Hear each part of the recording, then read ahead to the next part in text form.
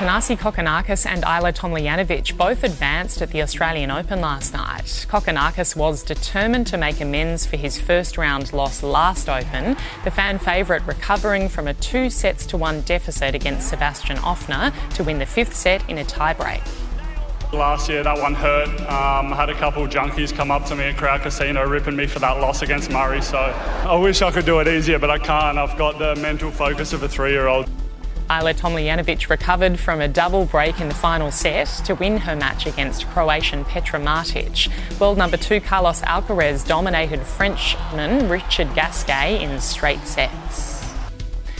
The Sydney Sixers have defeated the Perth Scorchers on the final ball of the game. The Sixers needed 17 off 12 balls with 7 wickets in the shed, but Perth's Jason Behrendorff bowled an amazing over which included 3 wickets for just 4 runs.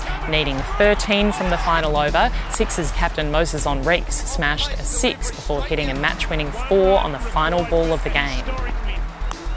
And they get it! Magnificent Moses!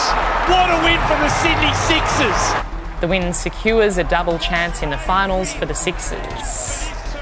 Pat Cummins doesn't want the new Test batting order to be a temporary fix. Captain Cummins believes Steve Smith at opener and Cam Green at 4 will be a long-term solution to David Warner's retirement.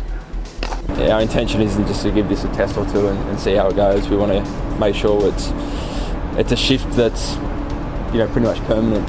Watch every ball from today's test against the West Indies here on 7.